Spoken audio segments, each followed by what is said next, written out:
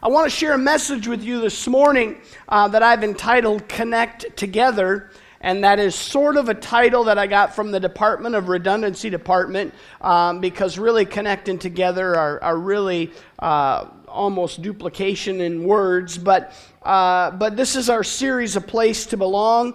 I thank you for those of you that wore some I Love My Church shirts. We've even ordered some additional ones if you don't have one and you'd like one, or if you'd like one of the wristbands that say I Love My Church. I know that Kay has some of those in the office, so you can make sure that you can grab those. But I want to talk about the church. It says, I love my church.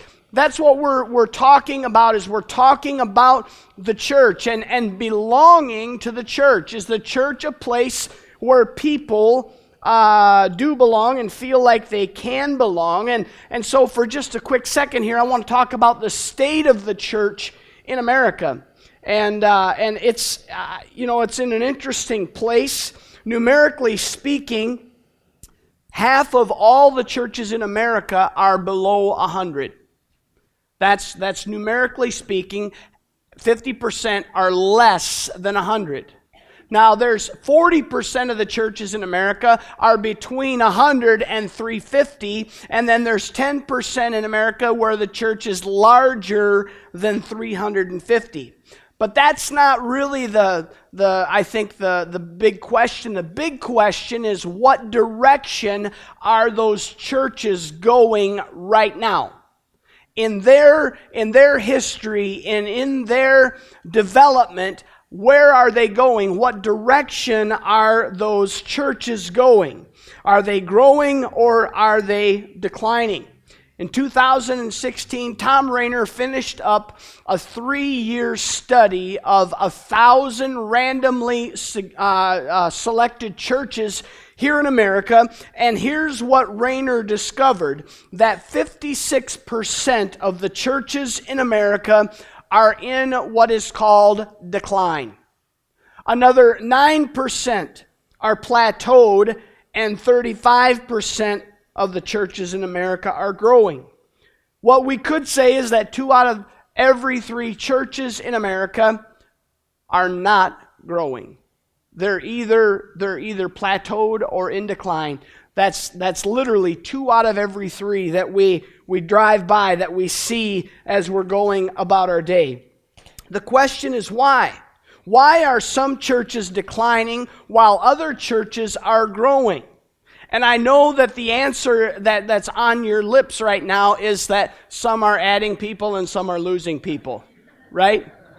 I just wanted to say that before Nikki actually said it out loud for me. She's only jealous that she didn't get it in first. But why is that the case? Here's the better answer. I believe that growing churches are doing a better job of creating an atmosphere where people are getting connected with one another and with God. I believe that literally what they're doing is they are creating an atmosphere where people feel that they belong. And it doesn't matter how big your church is. Your church can be under 100. That's not the key factor. Your church can be between 100 and 350. It can be a church of over 350. It doesn't matter. What matters is the atmosphere where people are allowed to feel like they are part of something, like they belong. Several years ago, I can still remember where I was. I was driving east on 480 from my home, headed toward Chocolate here, and I was on the phone with a guy that used to attend church here for a number of years. And his job moved him to Green Bay. And he and his wife made the decision to attend a specific church in the Green Bay area, and it happened to be the church that my brother planted in De Pere, so I knew this church very well, and my folks were still attending that church. And he and I are on the phone, and he said, Silver Creek was just way too big for me. Okay, I'm just telling you the conversation. I didn't give you his name, so it's not like you can give him a hard time or something if you knew him, which 99% of you would not. But he said Silver Creek was just way too big for me. And here was the next thought through my mind. The church that you now are attending is bigger than Silver Creek is. That doesn't make sense. It literally does not make sense to me that someone would say, oh, your church, way too big for me, and then go to a bigger church and not have the same complaint about that particular church. His perspective didn't make sense to me, but the answer to the question that I have is connectedness. You see, when he and his wife began to go to church there in De Pere, what they did was something that they didn't do here. They began to get involved. In fact, my mom recruited them as part of the hospitality team. So they were standing at the door shaking hands with people. They were working at the coffee bar. They were doing things to serve other people, and all of a sudden, a connection grew that had never happened in their lives previously. That's what made all the difference in the world. I've been reading a statistic, and I read it a number of years ago, and I've just sort of it's been something that I've held on to and I recall and I think about it from time to time. But there's a statistic that says no matter how many people are in your church, okay, let's remember 50% are under 100, 40% are between 100 and 350, 10% over 350. Doesn't matter what size church you attend, you only will know 40 names. Some of you are saying, if I had to spit out 40 names right now, I'd be in big trouble, right? I hear it all the time. Oh, Pastor, I'm terrible with names. That's why I call you Pastor. It's really easy because you're the pastor. And it's, and if you worked on their car, they would call you mechanic, okay? That's just, they're just that bad with names, But people would say, I don't even know if I know 100. The common factor for this guy was that he got connected, that he got involved. I know the people in the church that he attends. I know the pastor. I know the staff. They're good people, but they're not any different or any better than people here at Silver Creek. What's the difference? That guy was the difference. What he did, that was ultimately the difference. So the comfort factor in the equation is, am I connected? So I'm going to give you 3 questions this morning that are going to help us. The first question is this: what does it mean to be connected? Okay? Wearing a shirt that says, I love my church, isn't really enough to make you feel connected. In fact, it can get you made fun of. Okay? I'm gonna out them, but Harv and Shay said they were at breakfast this morning, had their t-shirts on. Harv told me this morning. There were people in the restaurant pointing at them and laughing at them. Now, I'm just going to assume it's the shirt, okay?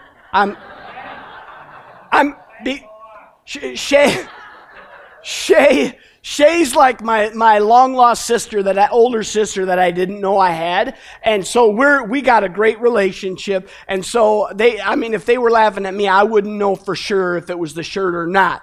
But they're laughing. They're pointing and laughing. Why? Somebody would actually say that they love their church, that they would actually put that out there. According to Webster, being the word connect or connected that we're talking about this morning, it means 2 things. One is to join or fasten together, usually by something intervening. I want you to remember that. Something has to intervene. That's a very key point. Then secondly, it means to establish in relationship. So what do we really mean when we talk about being connected as a church? And today I want to look at both of these definitions, and I want to start with looking at the early church. The early church had a sense of connectedness. We read about it in Acts chapter 2 and verse 44. It says all the believers were together and had everything in common. They were together. When you're together, when you have things in common, there is a sense of connectedness. In order to really find out what Luke means about that, let's back up 2 verses to verse 42. It says, they devoted themselves to the apostles' teaching and to fellowship, to the breaking of bread and to prayer. We talked about this a few weeks ago, that word fellowship in the Bible is the Greek word koinonia. And that word is, what it means is it's involved in a deeper level of fellowship than just an informal social gathering. And I want you to think about that for just a second, because I the first time I read that several months ago, I thought it was just talking about the church as a social gathering, an informal social gathering. But what I began to realize is it's also just talking about our daily lives. It's more than just an informal social gathering. There's something that's deeper. There is a level and an essential element of participation in koinonia. And we realize that in the Greek, it's not just koinonia, it's the koinonia. It's the fellowship. You see, fellowship just means, oh, hey, let's talk, or let's eat a meal or whatever. But it's the fellowship. It's literally referring to the church, the fellowship, in a sense of that being what the church is. So whether the early church was 120, whether it was 500, whether it was 3,000, whether it was 4,500, they devoted themselves to the fellowship. And the participation of these individuals was based on what they held in common. The idea of connected, it means to participate in something together, to have something in common. And the early church focused on the apostles' teaching and their own participation in the fellowship. They believed something that no one else in the world believed. This is what identified them as the church. They believed that the man named Jesus of Nazareth was the Messiah, that he came from God, that he lived a sinless life, that he died on the cross, not as punishment for his sin or breaking the law, but he died for their sin. And that on the third day, he rose again to new life, and that he has promised that one day he would return and take them home to be with him. That was their common experience. That was their baseline. That was their fundamental shared experiences, whether they were witnesses of this, and there were many.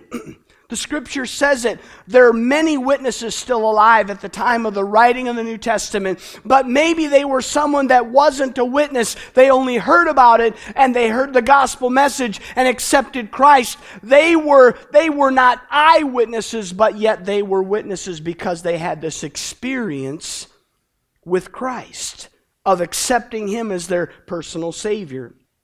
Over the past couple of weeks, whether it was on Facebook or maybe something that I said in the service, I've been praying for a fellow pastor who is from down near the Milwaukee area. And 2 weeks ago, Thursday, he had open heart surgery, and he had a double bypass like I did. And then he also had a double valve replacement, which puts his surgery at a much more challenging level physically, and the recovery, I would imagine, would also be much more difficult. But his name is Ron, and every day I would look for updates from his family. Sometimes they were just a sentence. Sometimes they were a list of prayer needs. Sometimes his son would record a video and just share different things. And so I really began to follow those very closely. And in the morning, in my personal devotional time, I would just begin to pray for him and intercede for him. And the question is, why would I do that? I live 5 hours away from him. I've met him a couple times. He's preached here. But what is it that would cause me to have that sort of connection to him? And I'll tell you what it is. It's a shared experience. I knew what he was going through to a degree.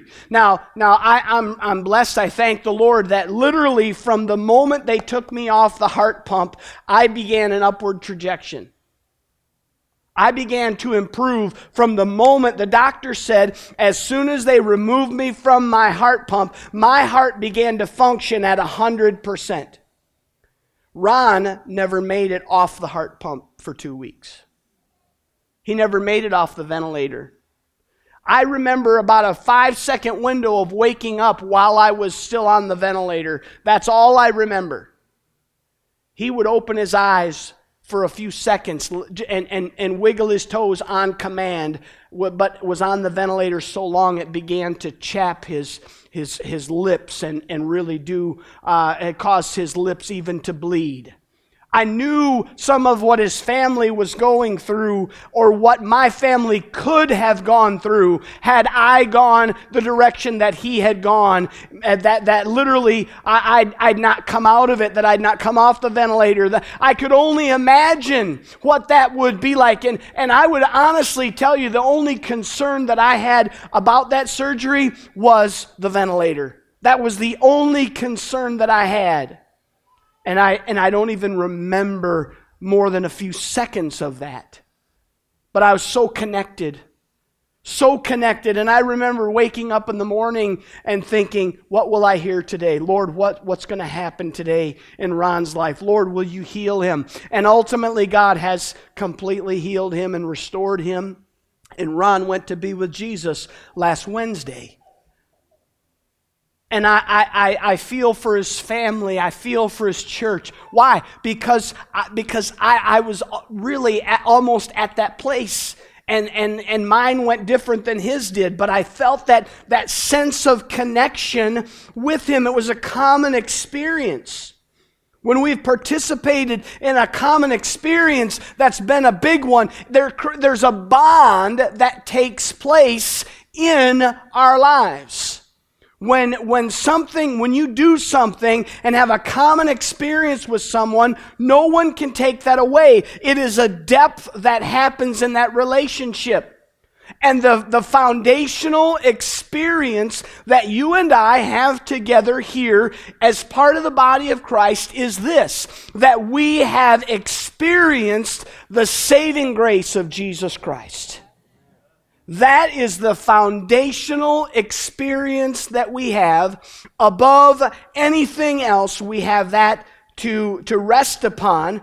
And that common experience is in the past, but yet we renew it together every time we get together.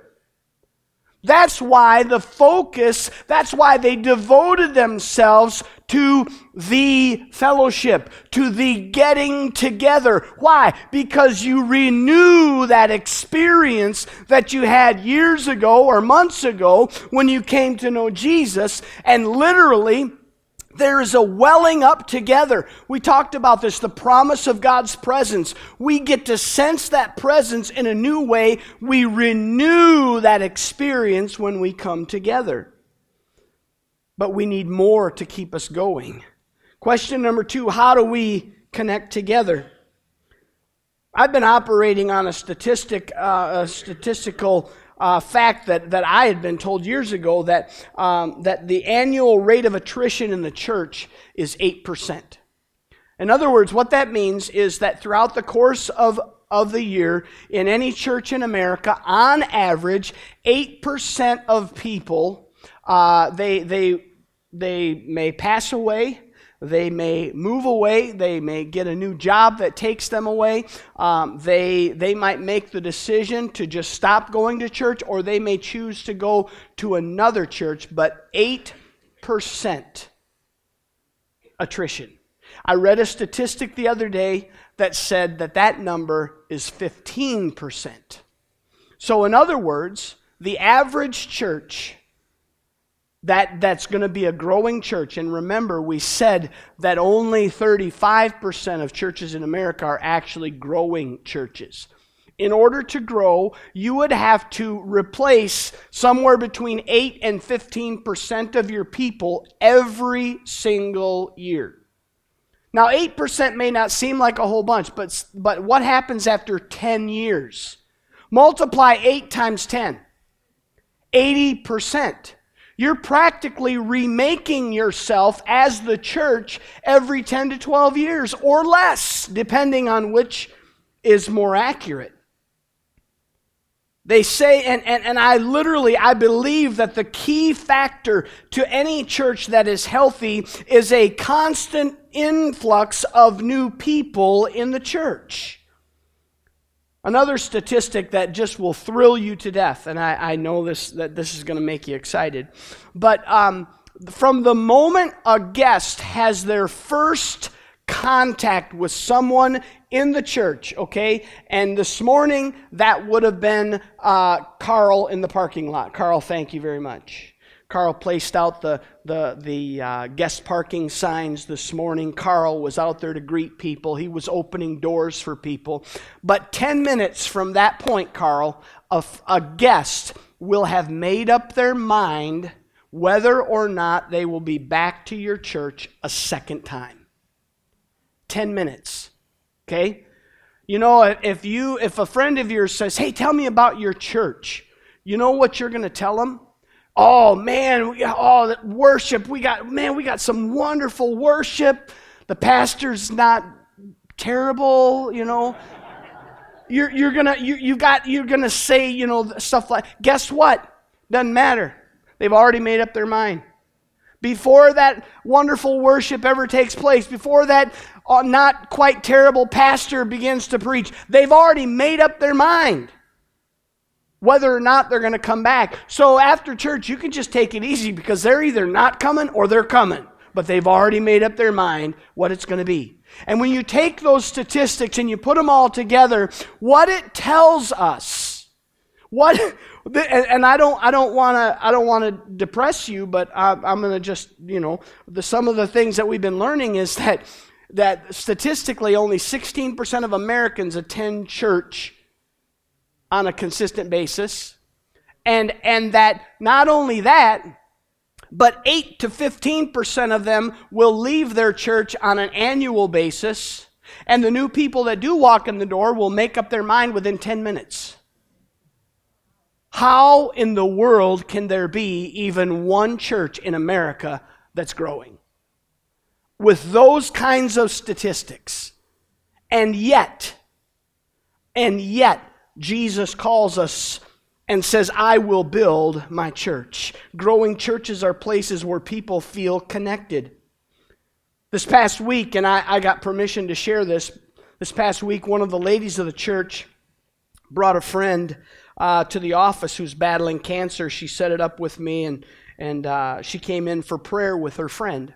So I arranged that a couple of our ladies in leadership would join me at a certain time, and I was amazed. I mean, it wasn't just this lady and her friend. I mean, it was like 3 or 4 other friends. I mean, they just descended on the office. So there was an awful lot of women in that room, and I was vastly outnumbered and overwhelmed, and so we began to pray for her and laid hands on her and anointed her with oil. And this lady is not a lady that attends church regularly, so this could have been very new to her. But we prayed for her. We asked for the power of God to come upon her life.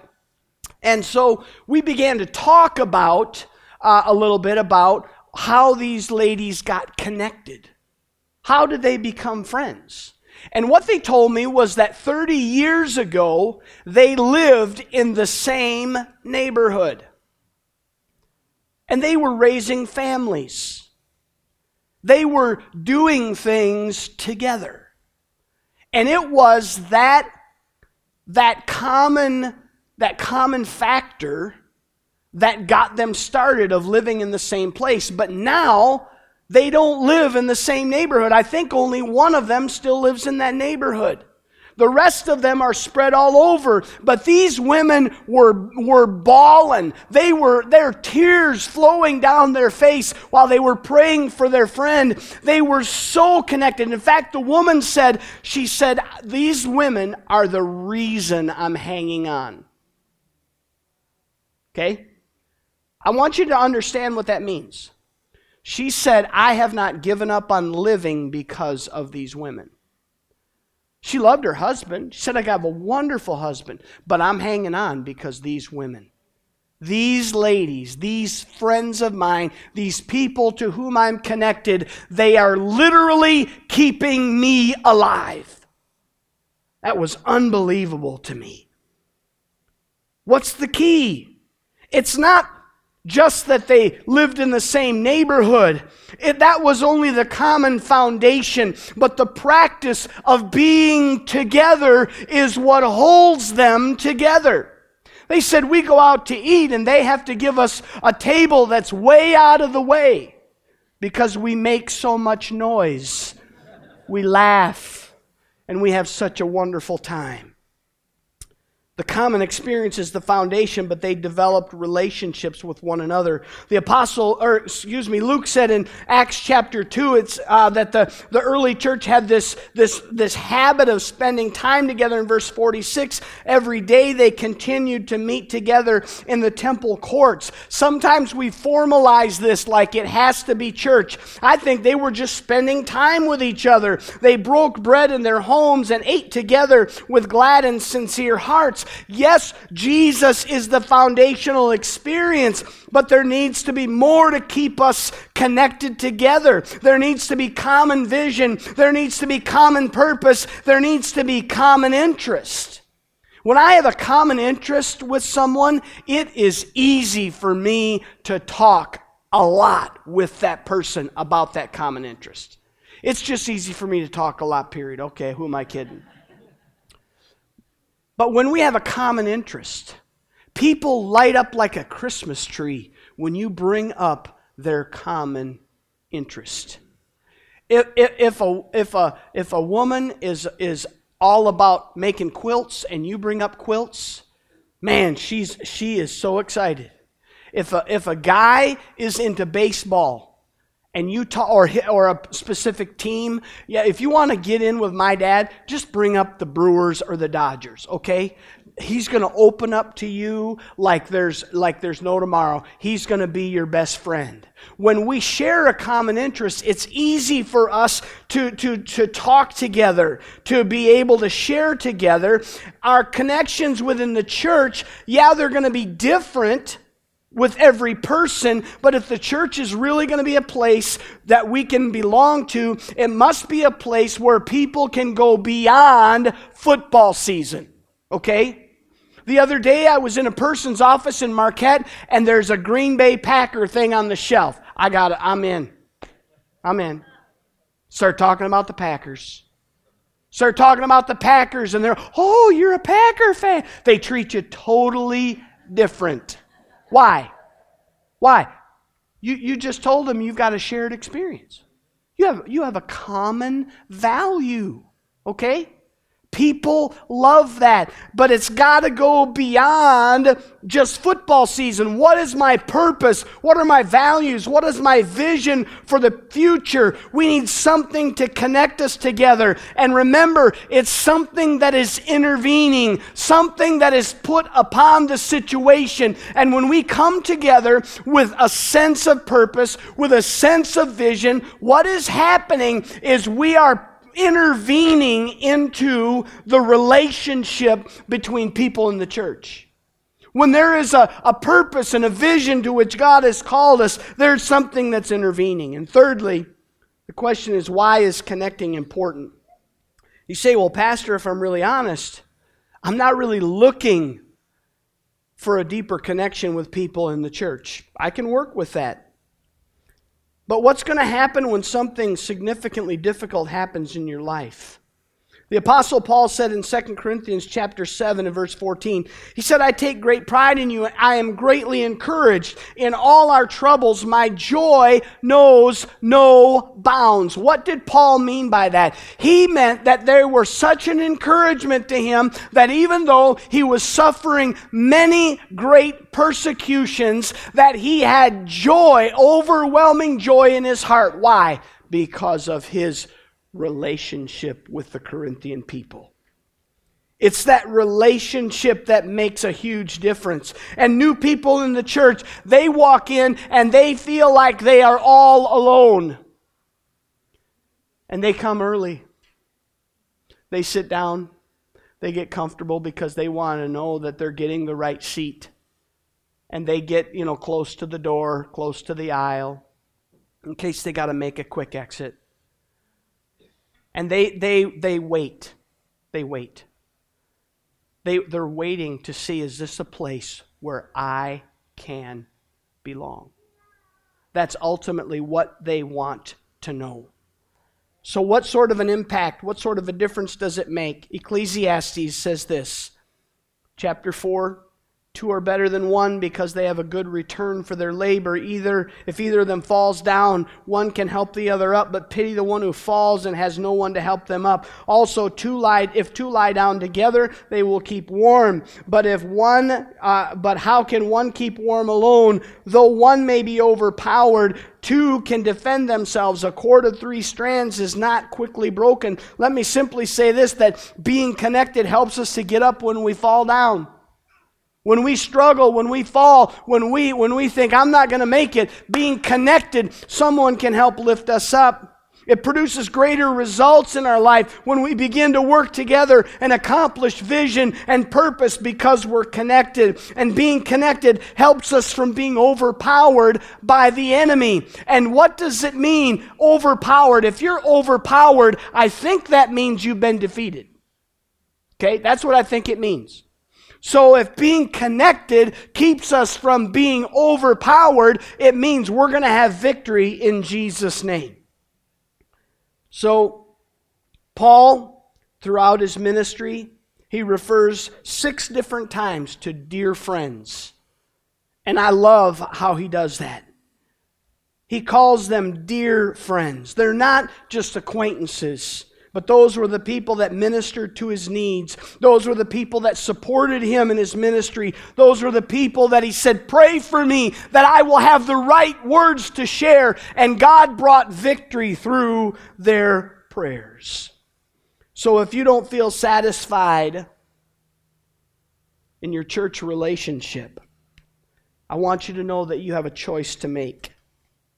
Your choice is like that young guy that went from here in Chocolate down to Green Bay. You can do it different. You can make the choice to become connected. They say that if you keep doing what you've been doing, you're going to keep getting the results that you've been getting. It's time to change it up, to get connected with others. Don't blame others if you're not connected. Take the initiative and begin to do it yourself. So here's the question. Would you like to be someone who is connected in the body of Christ? And here's even, I like this one even better. Would you like to be someone that helps other people get connected? Man, that's a beautiful thing. When you watch others who facilitate that connection, man, that's incredible. You see, I believe that Silver Creek Church is a place to belong by being connected together. Got a shirt on that says, I love my church. Maybe we ought to have a t-shirt that says, I'm connected with other people in my church. I belong. I believe that that's what God wants. He wants us to feel a sense of belonging in His church. I believe that He wants us to have that foundational experience with Jesus, but I also think He wants us to connect on the level of vision, on the level of purpose, on the level of what is God going to accomplish in us together as we live out the calling that He's placed upon our lives. You see, Jesus left a purpose for us. There is a purpose for you and I as the church. Jesus said, go into all the world and preach the gospel. He said, make disciples. Teach them to obey what I've commanded. It's called the Great Commission. He's given us something to do. Jesus said, I will build my church, but He's using you and I to do it. But when we don't feel connected to one another, it's pretty difficult. It's pretty hard. I'm going to invite you to stand with me all across this place. We're going to close our service this morning, and before we do, I just want to invite you to bow your heads and close your eyes. If you're out in the hub, just to bow your heads, close your eyes. Just make this a place of personal prayer and personal commitment to the Lord. Father, I thank You for these folks that are gathered here today that have been willing to endure the warmth. I pray, Lord, that there would be something that happens inside of us beyond just the foundational experience of a relationship with Jesus, but there would be something deeper that happens inside of us where we would gather around vision, where we would gather around mission, and that we would come together and be devoted to the fellowship. Father, I pray right now that there would be connectors in this place, men and women and young people that would see themselves as having the gift of connecting with and connecting other people to one another. As we close this service, I want to ask you a question. And I've got several of them I want to ask. First one is this: would you like to be a person? This is between you and God. Would you like to be a person that connects others together? Do you want to be that kind of person? If that's you, I want you to slip your hand up. Some of you didn't even wait for me to ask that. Do you want to help other people get connected? Just keep them up.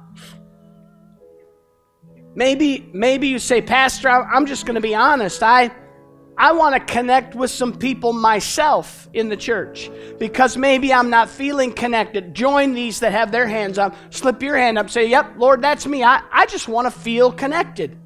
I want to feel connected in the body of Christ. I want to be joined together, not just with the fact that we believe in the Messiah, but I want to be connected in purpose and in vision. I want to be connected with others. Father, You see these hands. And Lord, I believe that You want to do a work in their lives. I believe You want to do a work in Silver Creek Church. I believe You want to do a work in Marquette County so that when someone shows up at a restaurant to have breakfast, they don't get laughed at, but Lord, we're willing to be laughed at.